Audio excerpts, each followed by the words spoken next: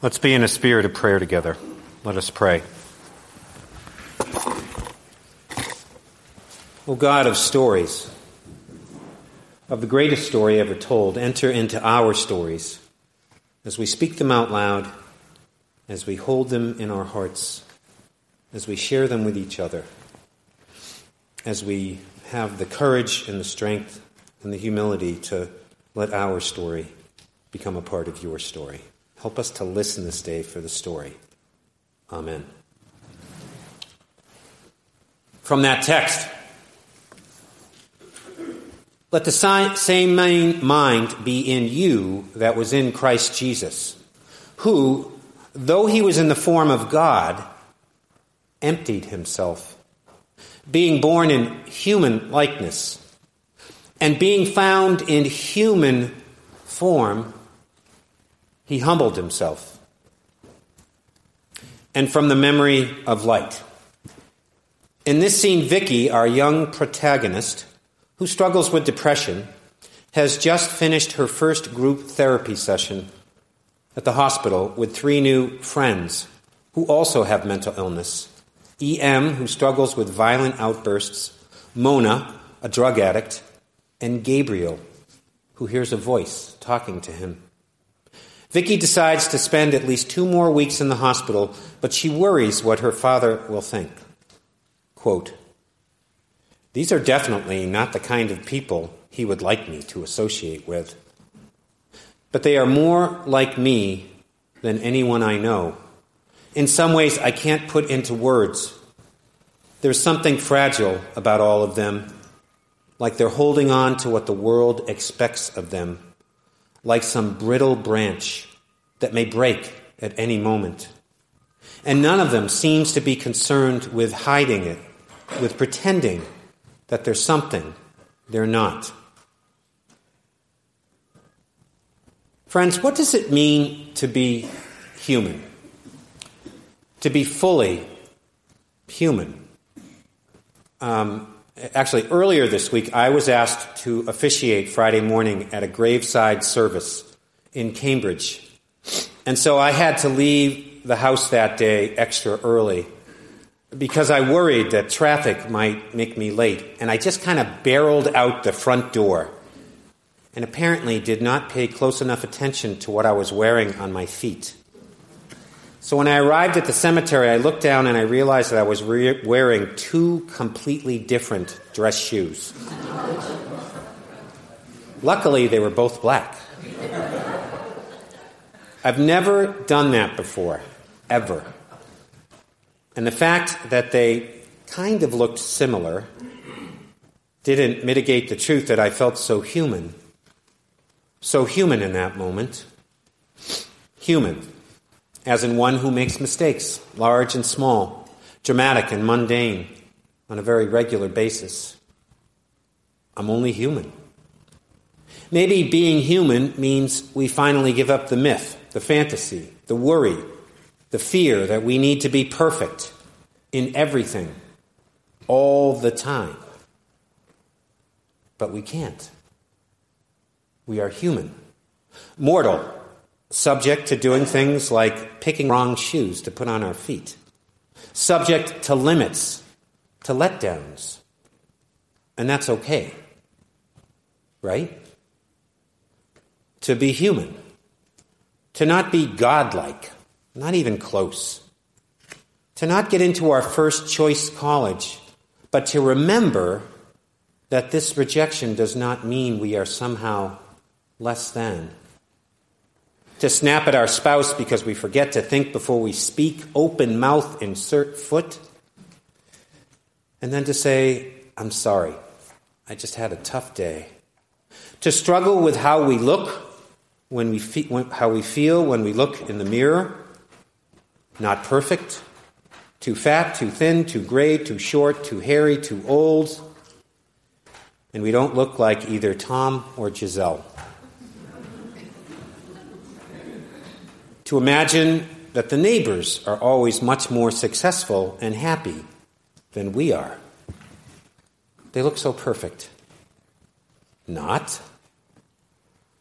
Friends, we are all human after all, right? Can I get an amen? Okay. But it's not always so easy to be thus, to be human, to accept our shortcomings, our proclivities and our quirks, our anxieties and our fallibility. It reminds me of a favorite AA prayer I've quoted quite often that brings me both down to earth and up to heaven, towards God when I need that most. The prayer goes, "Dear God, you're God, I'm not. Thank God." Amen. Nope, not God, just human. And sometimes, like Vicky in the book, we are so human that we break. We break. We feel so fragile or so lost or on the edge mentally and spiritually, emotionally, in spite of how hard we work at this thing called human life. We might end up feeling like one of those dented cans in the leftover bin at the Market Basket grocery store. So less than perfect, maybe even less than human. Human. And if we've never felt that way at some point, I'll bet we can easily think of another person in our life who has felt that way or feels this way. An addict, a friend who wrestles with the bear of depression, a loved family member who's never quite found their place in the world. Friends, being human is hard, and sometimes it is so hard we and those we love can get sick, become mentally ill. Our book's author, Francisco Stork, described mental illness as distorted thinking, seeing ourselves or daily life in such a warped way so as to make us suffer or feel pain, or use substances to numb ourselves, want to separate from the world or relationships to the point of unhealthiness. That's the struggle. But this day, I'd like us to also begin to think about what recovery from mental illness looks like. Recovery. Not a miracle cure, and not always leaving it behind either. Mental illness is often chronic. It needs to be managed lifelong. Sober folks talk of being in recovery, not recovered. Do you hear that? And so, to try to get better, there's therapy, there's group work, as in a 12-step community, there's medication. But for me, at the core of accepting mental illness and loving the mentally ill is one bit of ancient wisdom that I believe must be embraced for both the sick and for those who love them, to find wholeness as humans for each and every one of us. It is this: we are all only human. We are all only human. Do you hear that? God creates us neither as supermen and superwomen, demigods, puffed up masters of the universe. No. To imagine that this is who we are supposed to be, that is exhausting. Nor are we made by our loving Creator as less than human, broken beyond repair, so low that we can't find the way up. Instead, we are all in this thing called being human together, equal. Even Jesus, who, as we heard from the Scripture, who though of God, chose to take on humanity. To take on humanity. To become human. Jesus, like you and me. Imagine that. And as I've come to better understand the reality of mental illness and its connection to faith and mental health, I am convinced that a big part of health, body, mind, spirit, hinges upon each of us fully accepting our own humanity and fully accepting the humanity of others. Do you hear that? Take Vicky and her response after that first group therapy session. She found shared humanity and a connection with others, shared brokenness, shared fragility. And this recognition eventually allows her to be more loving and more accepting of who she is as a human being and a child of God. Not perfect, human. Dancing with the demons of depression, yes. Feeling guilty and ashamed because of her suicide attempt, yes.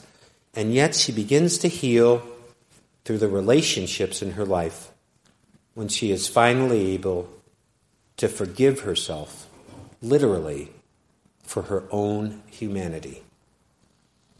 For her own humanity. And there's a lesson in there for all of us, every last one of us. Friends, we don't practice faith to just be built up, to be bucked up, to be super empowered. We also practice faith to be made more human. To be made more human. The cross, while ultimately a symbol of power, is also a symbol of humanity.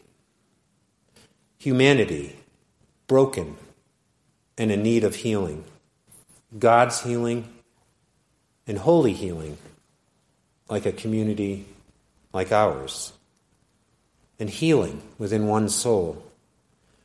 That's the spiritual journey Vicky undertakes. And friends, that's the epic journey I believe that we are called to take every single day with this same God who once shared our common lot and became human in Jesus Christ. To just be human, to accept our inherent, beautiful, and broken condition, warts and all. And when we get to that place in how we see ourselves, we'll see and treat with compassion and mercy and kindness other humans too. Because after all, they are only human as well. As the philosopher Plato once said, be kind, for everyone you meet is fighting a hard battle.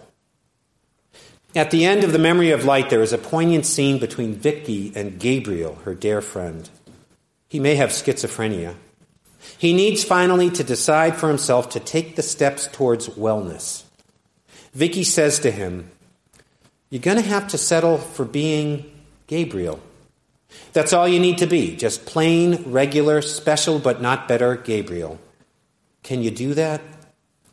Are you brave enough to be ordinary? Friends, God asks each of us, am I brave enough to be ordinary? Brave enough to be human? To just be human? That is the question. Let all God's humans say, Amen.